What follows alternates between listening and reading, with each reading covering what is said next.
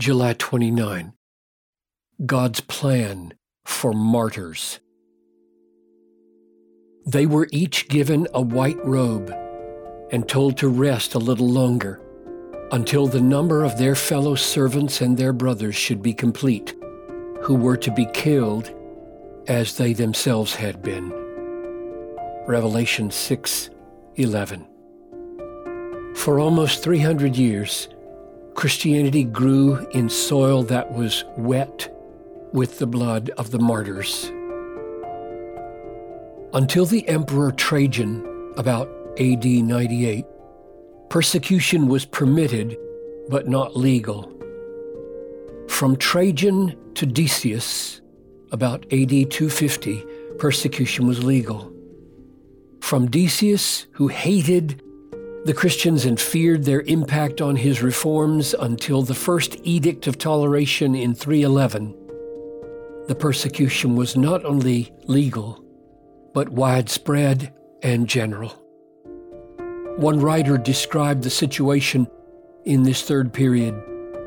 Horror spread everywhere through the congregations, and the number of the lapsi, the ones who renounced their faith when threatened, was enormous. There was no lack, however, of such as remained firm and suffered martyrdom rather than yielding. And as the persecution grew wider and more intense, the enthusiasm of the Christians and their power of resistance grew stronger and stronger. So for 300 years, to be a Christian was an act of immense risk to your life and possessions and family.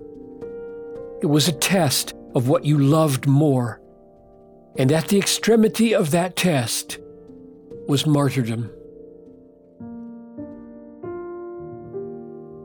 And above that martyrdom was a sovereign God who said there is an appointed number of martyrs. They have a special role to play in planting and empowering the church. They have a special role to play in shutting the mouth of Satan, who constantly says that the people of God serve him only because life goes better.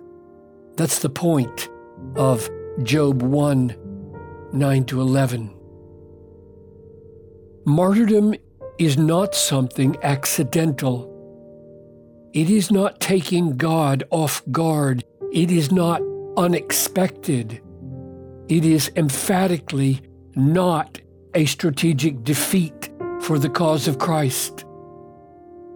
It may look like defeat, but it is part of a plan in heaven that no human strategist would ever conceive or could ever design. And this plan will triumph for all those who endure to the end by faith and in God's all-sufficient grace.